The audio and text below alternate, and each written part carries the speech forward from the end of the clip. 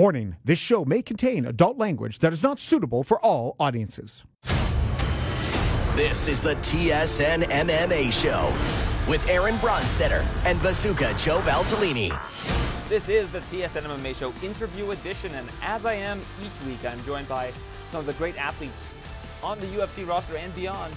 This week, we're going to stick it with just this week's event. We've got three fantastic combatants that will be competing on this weekend's UFC Fight Night card, headlined by Augusto Sakai taking on Jairzinho Rozenstruik. We'll start with the lone Canadian on the card. We've got Tanner Boser joining us. Tanner, of course, coming off of a loss, unfortunately, at the hands of Andrei Arlovski, and now he's getting another seasoned veteran in Ilir Latifi. Big bounce back spot, potentially, for Tanner Boser. He will join us, as will Miguel Baeza. Miguel Baeza taking on Santiago Ponzinibbio. This could be a massive step forward for him. The UFC have been looking for a star that is going to represent Puerto Rico for some time, and now they potentially have Miguel Baeza out of Florida, who will be, as I mentioned, taking on a really tough opponent in Ponzinibbio, who I think should be ranked right now. I mean, the only reason he wasn't ranked is because he had a pretty long layoff due to injuries, ended up coming back, lost to Li Jingliang, and as a result, they did not rank him, and thus he is outside of the top 15 for the first time in a long time. So he will be taking on Miguel Baeza, looking to reclaim a ranking while Baeza tries to enter the rankings himself.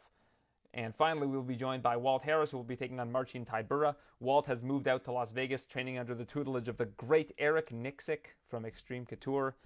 So we'll hear from Walt. He'll be discussing that move to Las Vegas, some of the heavy hitters he's met down in Las Vegas and spent some time with, and what the future holds for the big ticket. And that starts right now as we're joined by Tanner Boser on the TSN MMA Show.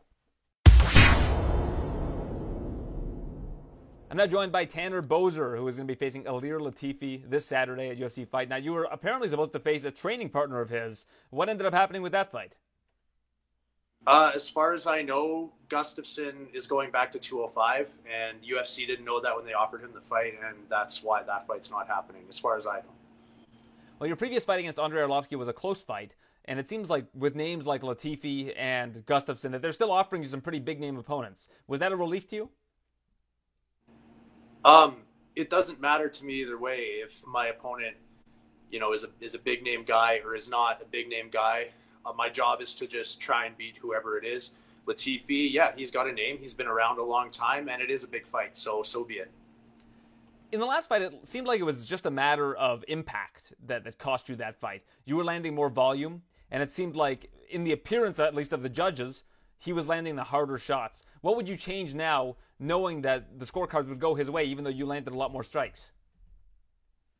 Yeah, I watched the fight, and some of the punches did look hard, and I actually think it's because when I got hit, my hair looked like my head was exploding because my hair was so long in that fight. That didn't help me.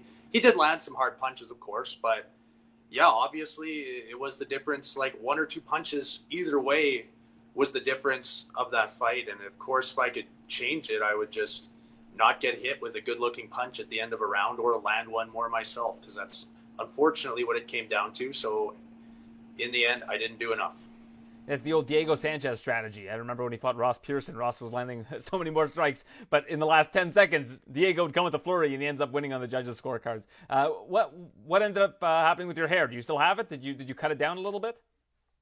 No, I don't know if you can see it because I'm holding my camera right now on my phone, but I trimmed it. I got it trimmed a little bit, but it's still there.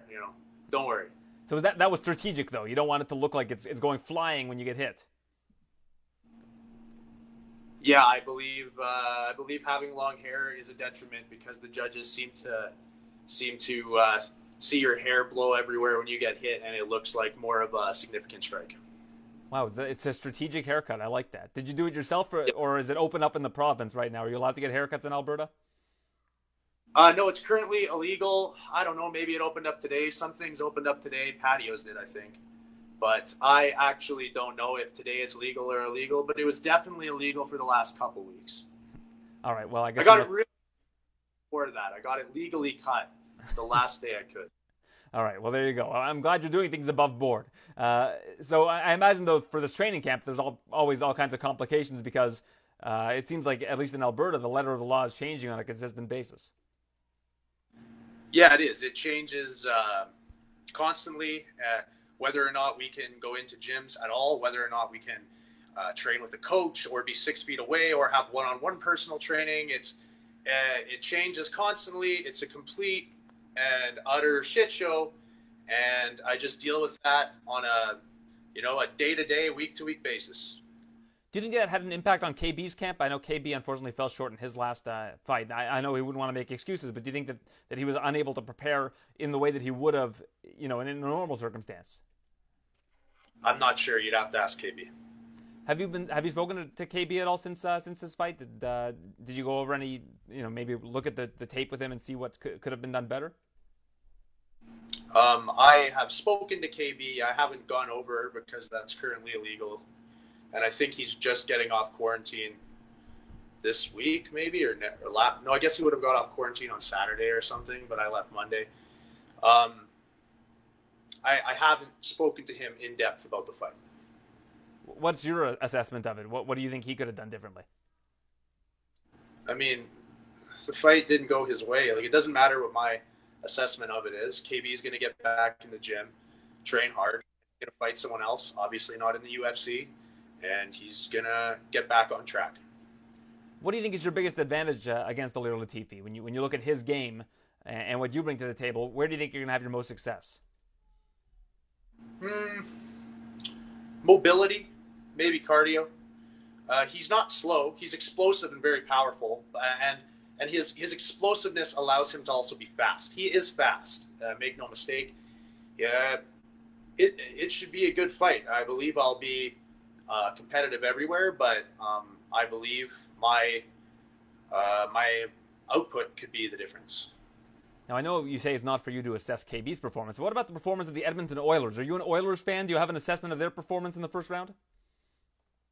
I cheer for the Oilers because I'm from Edmonton, yeah, and I am not a hockey player, so it would be extremely hypocritical of me to assess the performance of a professional athlete in a sport that truly, at a fundamental level, I don't know anything about. Just like when, idiots tell me how I should fight different. I don't want to hear it. They don't want to hear what I got to say.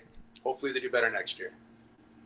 Well, fair enough. I think that's as good an assessment as you can give. But I'm going to ask you another Edmonton sports question. The Edmonton Eskimos changed their name to the Edmonton Elks today. Do you like the new name, and do you like the new logo? Is the logo the same? Isn't it the same? I think it's an elk horns, if I'm not mistaken. I didn't, I'm covering MMA, so I'm seeing these things as they happen on social media. I'm not giving a great assessment. Edmonton's not my city, so, but I think it's like elk horns, if I'm not mistaken. I didn't see it. I don't care. I really don't care. I mean, they kept it EE, right? That way they don't have to change a ton. It's fine. I don't know. There are elk, at the outskirts of it, I guess. But I mean, I don't care. It's fine. That was going to be my next question. I think you hunt, if I'm not mistaken. I was going to ask what the elk population is like in Alberta. I'm very new to hunting, so I can't claim to be an expert at all. But we have Elk Island National Park. I don't actually think there are elk there, but I could be wrong. Clearly there must have been. Maybe there is. If there are, you can't hunt them. It's in a national park. I don't know. There are elk on the outskirts of Alberta at least, and there's some in farms. All right. Well, I'm glad I can get that kind of insight from you, given that I have no knowledge of the elk population in Alberta. So with Latifi, do you think that his strategy is going to be to try to take you down? It seems like that's where, in the heavyweight division, at least, where he's had a good amount of success. I'm sure that will be part of it. Yeah, I think it would be stupid of him not to try it. I expect him to, of course. Yeah, he's a very good wrestler. He's a good grappler, and he's extremely strong. So that would be intelligent of him. I know you're probably not looking beyond this particular fight, but in a perfect world, how many times would you like to compete this year? And are there anybody that's competing in the heavyweight division rather, that you have your eye on? Perhaps you think would be a good matchup for you? You're right. It is. I'm not looking past him at all. He's a very hard fight. I would like to fight 3 times this year. I have to win this one. I have to win my next one. I can't postulate who I should be fighting after this. It all depends on my performance. So I'm not going to go out and start calling out guys way above me. I'm not going to start calling guys that maybe are ranked below. I got to fight Ilir Latifi. And after that, we'll see. But I would like to fight, ideally, 2 more times after this year, if it works. This is a division where if you do win this fight, and then if you do fight 2 more times this year and get those wins, you could realistically be in the top 6, top 7 of the division. Do you like being in this particular division for that reason? It seems like it's pretty wide open, aside from maybe the top 3 or 4 guys. Yeah, what a massive if, though, right? If you win it is 3 a big fights, to be ranked in the top 10, of course I could. I could win 3 fights by awesome knockout, and I could be, everything could just go perfect, man. My life could be absolutely just crushing it. Or I could not do as good in a fight or 2, and all of a sudden I'm on the chopping block, man. So there's a constant series of forks in the road. And if you're realistic with yourself, you believe you can do the best thing, you can aim for that, but you have to see how it goes. So yeah, I am in a division where a couple wins could put me in the top 15, but I'm not going to come out and say I'm gunning for that or start having delusions of grandeur where I think I'm going to smoke the next 3 guys. Again, I got Ilir Latifi in front of me. So thinking about being position 7 or 8 in the world is not, it's just not where I'm at in terms of possibilities right now. I have a job to do on Saturday, and that's what I have to do. This is going to be my final question, but having been in the position of moving up and down the ladder in the heavyweight division, do you feel it after each fight? Like, do you feel like you can see that your stock is going up or down based on how people are communicating with you, who's calling your manager, etc.? Like, as a fighter, are you focused on just the next fight, or can you sense what your standing is in the division and how people are looking at you based on any sort of external factors? You're only as good as your last fight. That old adage, it's true. That's how it is. I need to win now. I lost my last one, and that's it. It doesn't matter. I had 2 good knockouts before, lost my last one in a close fight. That was kind of boring. So guess what? I better fucking win now. Yeah, time to put your foot on the pedal. I guess that's probably what your approach would be going into this one. Yeah, got to go for it. All right, Tanner. Always love speaking with you. Best of luck this weekend, and thanks again for your time. Hey, thanks a lot. Appreciate it. Take care. It could be a coronation this weekend for the next big Puerto Rican star in the UFC when Miguel Baeza takes on Santiago Ponzinibbio. But I'm a research hound. I like to do a bunch of research on my guests, and I looked everywhere for content about you that predated your UFC career. I couldn't find much, so I want to know about you, Miguel Baeza. Tell me about your upbringing, how you got into the sport. I know it's a loaded question, but I'd love to hear it. All right, so where do you want me to begin? My childhood, like how far you want to go back? The moment you started practicing martial arts. All right. Well, I'll go a little bit further back just to give it a little bit of a background story. I always wanted to be a boxer. My uncle was an amateur boxer back in Puerto Rico, and he always kind of pushed us to box, and I loved it. We would watch Tito Trinidad fight. Like when he came up, and he was a big name at the time, and I was always into fighting.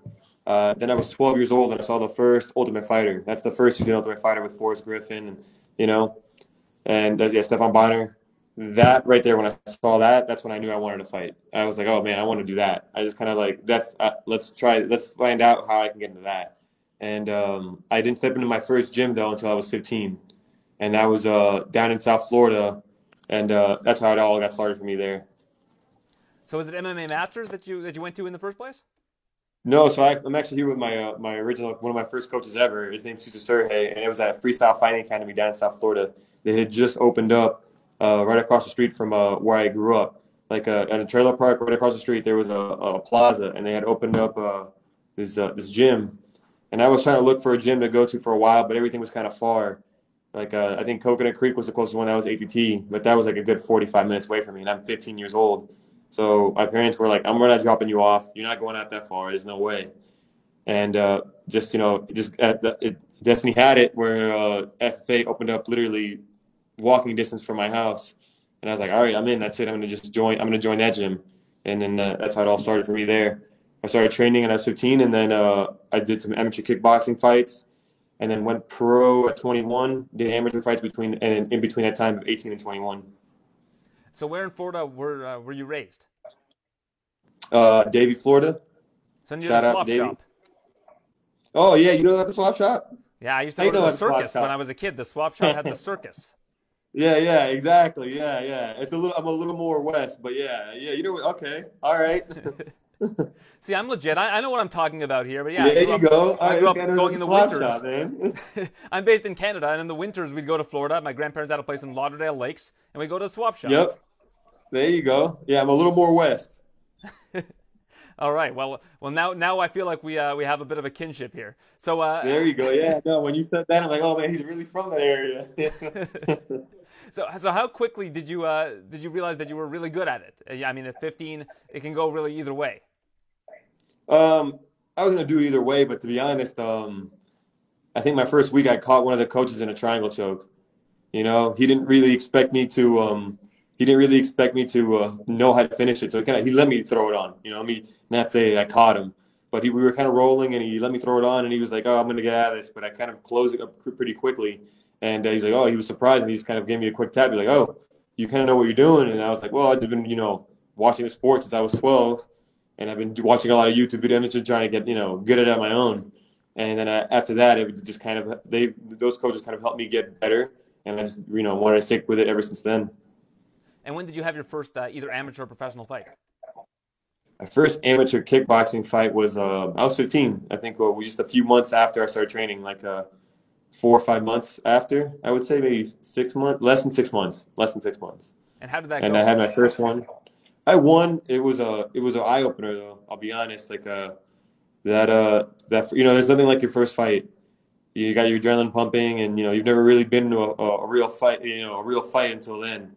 And to have somebody who's skilled and trying to come at you just as you're coming at them, I remember how tired I was. I'll never forget it. And I tell everybody who's going to take their first fight ever, this is going to be the most tired you'll ever be in your life. This is something that it'll quickly tell you whether or not you want to keep doing this. And after that fight, I just realized that I gotta work on my cardio. I gotta get ready for the next one.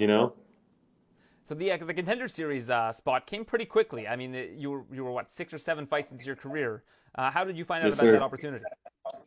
So I'd gone 6-0, and I just made the move to MMA Masters maybe like a year prior, and they had kind of the coaches kind of reached out to me and asked me, hey, would you want to do the Contender Series? And I told them, look, if you guys can give me an opportunity in the Contender Series, I'll take it for sure.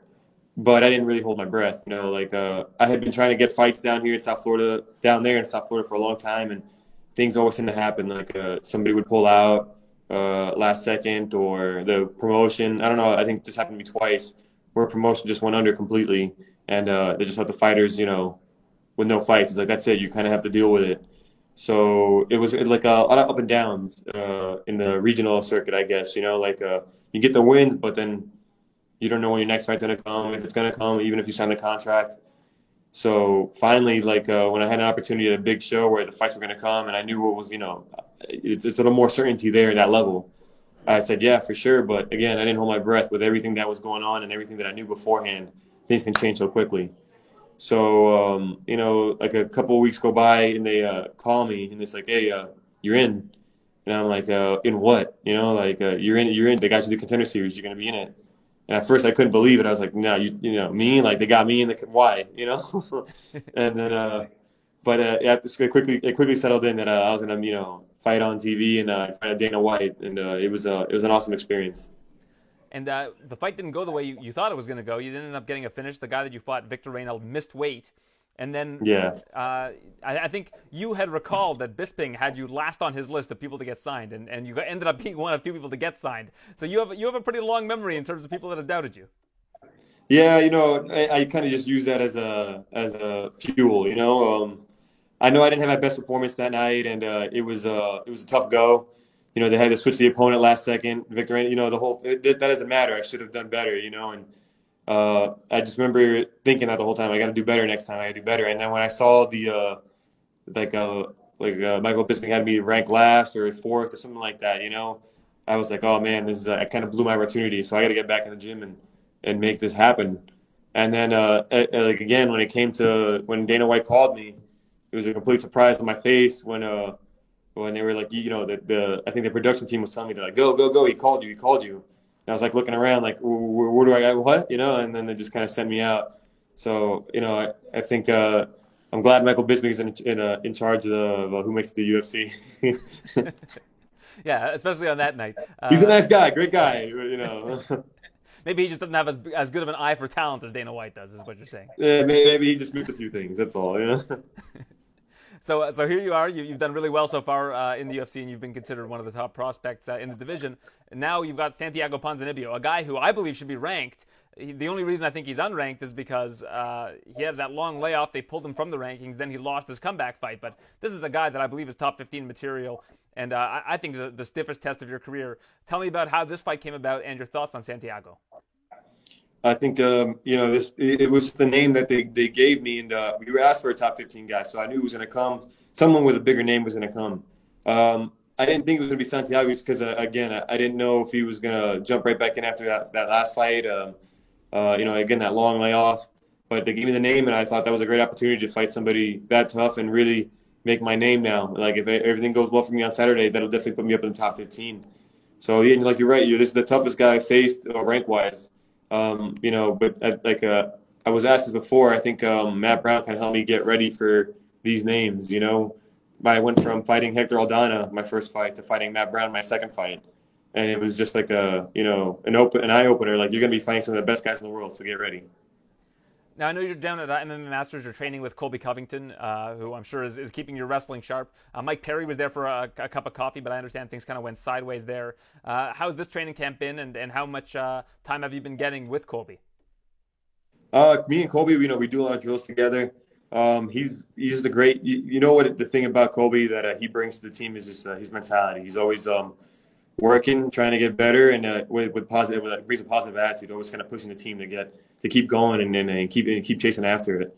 And I've had some other great teammates with me. Anthony Rocco Martin. He's been a really great help to me. A great body in this training camp, and I feel like everything's kind of led up to this point. So I feel good. I didn't realize that he was training there. I thought he had moved to Boston or something, but yeah, that's good to hear that he's out at MMA Masters now.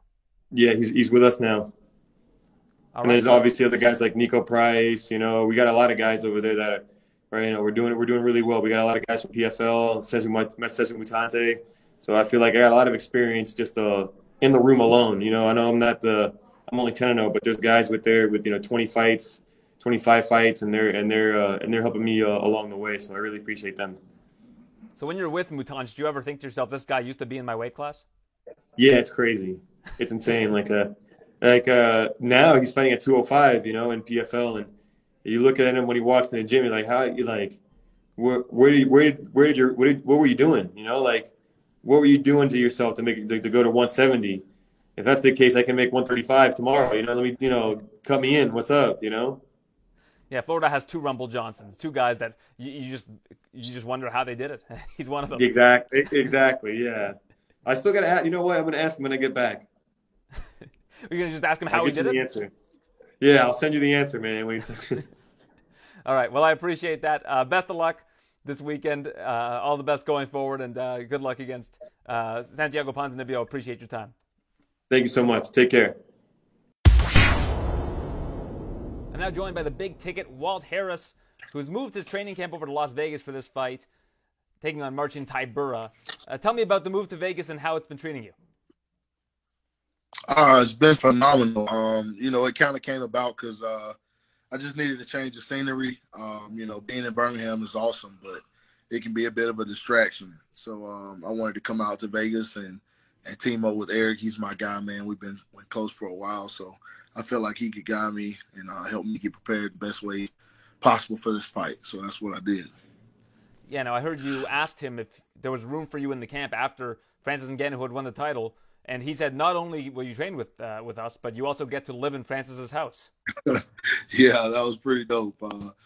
I came out, kind of, on a whim, just like, all right, I know a lot of people out here in Vegas, so I wasn't worried about too tough where I was going to stay. But he was like, Francis has a place, whatever. You can stay there, house sit for him. He's going to Cameroon for a month. So I was like, heck yeah, man. I could have my own space and do my own thing. So I jumped at that offer for sure. Now, I heard you on the Schmozone podcast, and you told him that not only did Francis let you live in his house, he also said you could wear his clothes if you wanted to. Yeah, dude. I mean, he was like, whatever you need. He's like, if you need clothes, you need wrestling shoes, food, whatever. He's like, my house is your house. So I'm forever grateful to him for that, man. He took a burden off of me for sure and allowed me to just lock in and focus on what I needed to do to be the best me come Saturday night. Now, the other big ticket, of course, in the sports world is Kevin Garnett, one of the best big men of that era. But I would say the best big man of that era is Tim Duncan. I saw you took a picture with Tim. How did you run into Tim Duncan? So he was at my fight in San Antonio, and I was just backstage, and I spotted him from like a mile away. I don't think too many fight fans fighters in the back really knew. I mean, they probably knew who he was, but he was just kind of meandering around back there. And I just walked up to him. I was like, man, I'm a huge fan. I used to play basketball. I followed your entire career. Thank you for everything you did for the sport. And he's like, let's get a picture. So I was like, heck yeah. And he's like, great fight, man. I thought that was awesome. I think it's like when I fought Alexi, I won like 12 seconds.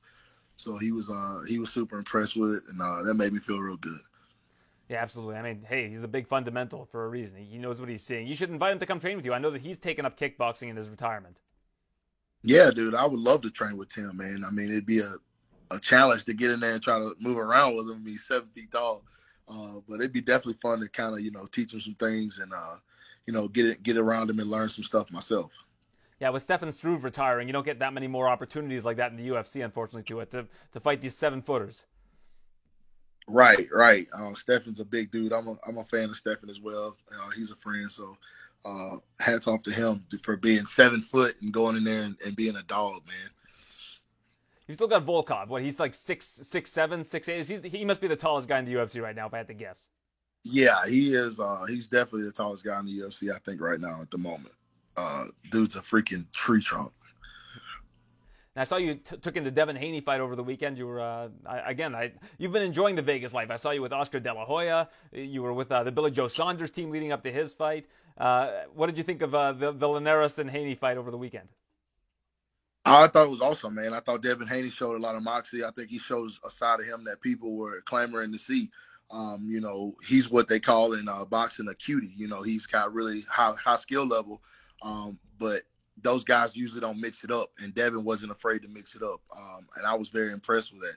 I thought he went in there and held his own, controlled the fight, stayed composed. Even when he got hurt, he stayed composed and held his ground and did what he needed to do to get the win. So I thought it was a good fight. I had a great time. So for you, what's been the biggest difference between training in Alabama and training in Las Vegas? Again, it's a new coach, so I'm sure you're learning a lot of new tricks. There's a lot of bodies there. Give me some insight on what it's like to train, I guess, at a bigger gym. I mean, I've come from bigger gyms, but just being here in Vegas at this point in my career was about being around guys, my size, the bodies, and, highly skilled guys. We have a good team back in Alabama, but a lot of the guys we have around me are very young, so it was important to me to get out here and be tested. You don't want to win in the gym every day and then go into a fight with a world-class fighter. You want to go into the gym in the fight knowing you got tested in every way, shape, and form, and you're prepared on that night. So I think that's what coming to Vegas was for me. It was to push myself. And like I said earlier, I'm close with Eric, and he knows me very well. He knows how to bring out every ounce of everything I got in me. So I thought it was great to get out here and, get a change of scenery and recharge the batteries and approach fighting from a different standpoint. Now, I know you ran for city council last year. You unfortunately failed at that bid, but I did see that a couple months ago, Anaya's law passed through Senate and is working towards becoming official law in the state of Alabama. What did that mean to you and your family? And I'm sure that was something that you would have wanted to do as a city councilor.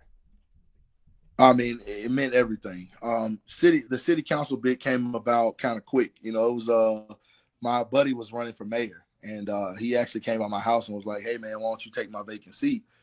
And I think it was like two weeks left in the race, and I was like, "Okay, why not?" He's like, "Dude, everybody already knows you. Like, just go ahead and do it and see what happens." So, I almost won. I think I ended up losing by like literally 2 votes. Which is crazy for somebody who didn't even really try. And, as far as Onai's law goes, I mean, it means the world to myself and my family. I mean, it's something we work diligently on with our friends in the state. And it was a bipartisan effort to make sure that it got through it. I don't think there was one opposition of it the whole time. The only real thing that slowed it down was actually COVID. So we're just staying diligent on that front and making sure we keep her name, relevant out there and make sure people never forget about her. Now, I'm getting the sense from hearing you speak about this that when you ran for city council, because it was so quick, you didn't really have a lot of time to prepare for it. But I imagine down the road, this is something that's probably on your mind, is giving back to your community in that way, but doing it, I guess, in a bit more of a prepared fashion. 100%. And it's kind of a blessing in disguise that I didn't win, because when I found out exactly what all it entailed, it was crazy, man. I wouldn't have been able to focus on fighting. And I feel like I still got 3 or 4 more years left of me, in fighting at a high level. So when I'm done, I'm definitely going to run again. It's something that I'm passionate about. I love my community. I love Homewood. They've been phenomenal to myself and my family. So I definitely want to help in that capacity if I can. Now, we've gone over 7 minutes without me asking you about your opponent, Marcin Tybura. Tell me about his game and how you think you can best combat him. He's a guy that likes to take the fight to the ground, make it a miserable 3 rounds for his opponent. What have you done to basically try to put a stop to that if he tries to implement that game plan? Conditioning and wrestling. That's what I've definitely focused a lot on. And then just, honing the things that I do extremely well, which is strike. I think that he hasn't faced a guy with the stand-up that I have, and the athleticism that I have, the explosiveness that I have. He's a very, very tough guy. He loves to, make the fight, like you said, ugly. And he wants to try to get it to the mat as quick as possible, because that's where he's strong at. He's a black belt. So it makes the most sense for him to try to get it to the ground. But we've done everything in our power to combat that. We've brought in great wrestlers. I've wrestled with high level Division I champions, Olympic wrestlers. So we're prepared on every front to go in there and defend the takedown and make him fight where I want him to fight, which is on the feet. It seems like you're having a lot of fun right now preparing for this fight. It seems like it must be a bit more of a light atmosphere going into this one. How long do you plan on fighting for going forward? You kind of got a late start to your MMA career. How many more years are you hoping to do this for? It seems like, again, like you're still learning a lot of new things and really enjoying the training aspect of it. And that's usually what the last thing is before people decide to walk away, is you just don't enjoy the training aspect anymore. Yeah, I'm looking at like 3 or 4 more years. That's my goal. When I actually set out and started fighting, I told myself I wanted to retire from the UFC at 40. But the way I feel right now, I feel amazing. I don't have any major injuries. I haven't had any major injuries in my career. I've been blessed not to be in any wars and fights. So I feel like I'm not long in the tooth in that regard. So I can continue to go for another 3 or 4 more years, as long as that fire is still burning, which it is. It's burning really bright right now. And I'm seeing growth in my game. I'm seeing growth in me as a fighter. So yeah, that's the goal, is to go another 4 more years and see where it pans out, and then we'll go from there. And working for a network like TSN, I get to see a lot of behind the scenes of people doing panels. Usually it's about hockey, not mixed martial arts. But watching you on the ESPN panel, you were really a natural. You did a great job, and you have done a great job subsequently in your next showings. Is that something that you're looking to do down the line? Is become part of the ESPN, again, the panels that they do on fight nights? Yeah, that would be an honor. Definitely something that I want to dive more deeply into. I love being in front of the camera. It's fun. It was stressful, honestly, the first time, because I didn't know what I was getting into. But once I got a hold of it and learned and, figured out what was going on, I fell in love with it, man. And I definitely think that's something that I'm interested in doing for sure when I hang it up. At least you didn't have the same experience as Angela Hill. Her first time doing it, she was in that room with Diego Sanchez's trainer. She just said, I thought this was a normal thing that happens. She had no idea. It was her first time ever in one of those meetings. That's brutal. Man, I love Diego, man. I'm glad he finally parted ways with Fabio, to be honest. Love Diego, so that's tough, though, man. Angela's a beast. I don't think you're going to have too many dissenting opinions on that thought. Well, thanks for doing this, Walt. I really appreciate it. Best of luck against Marcin Tybura this weekend. Thank you, brother. Thank you for having me.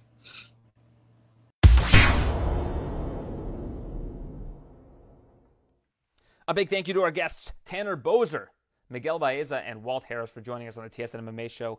I'll be joined by Bazooka Joe. That podcast will be going up tomorrow as we discuss everything going on in the world of mixed martial arts. A lot to get to and a lot to look forward to with next week's UFC 263 card on the horizon.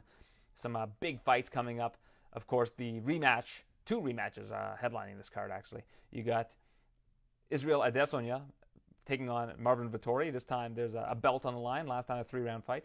And we've got the rematch of the flyweight championship between Deiveson Figueiredo and Brandon Moreno. An awesome fight last year. Might have been, if not for Zhang Weili and Joanna Jędrzejczyk, the fight of the year. Definitely the fight of the year, I believe, in the men's divisions, I would have to say. An awesome, awesome bout. And that will take place next weekend as well. Not to mention a 5-round fight, third from the top, between Nate Diaz and Leon Edwards.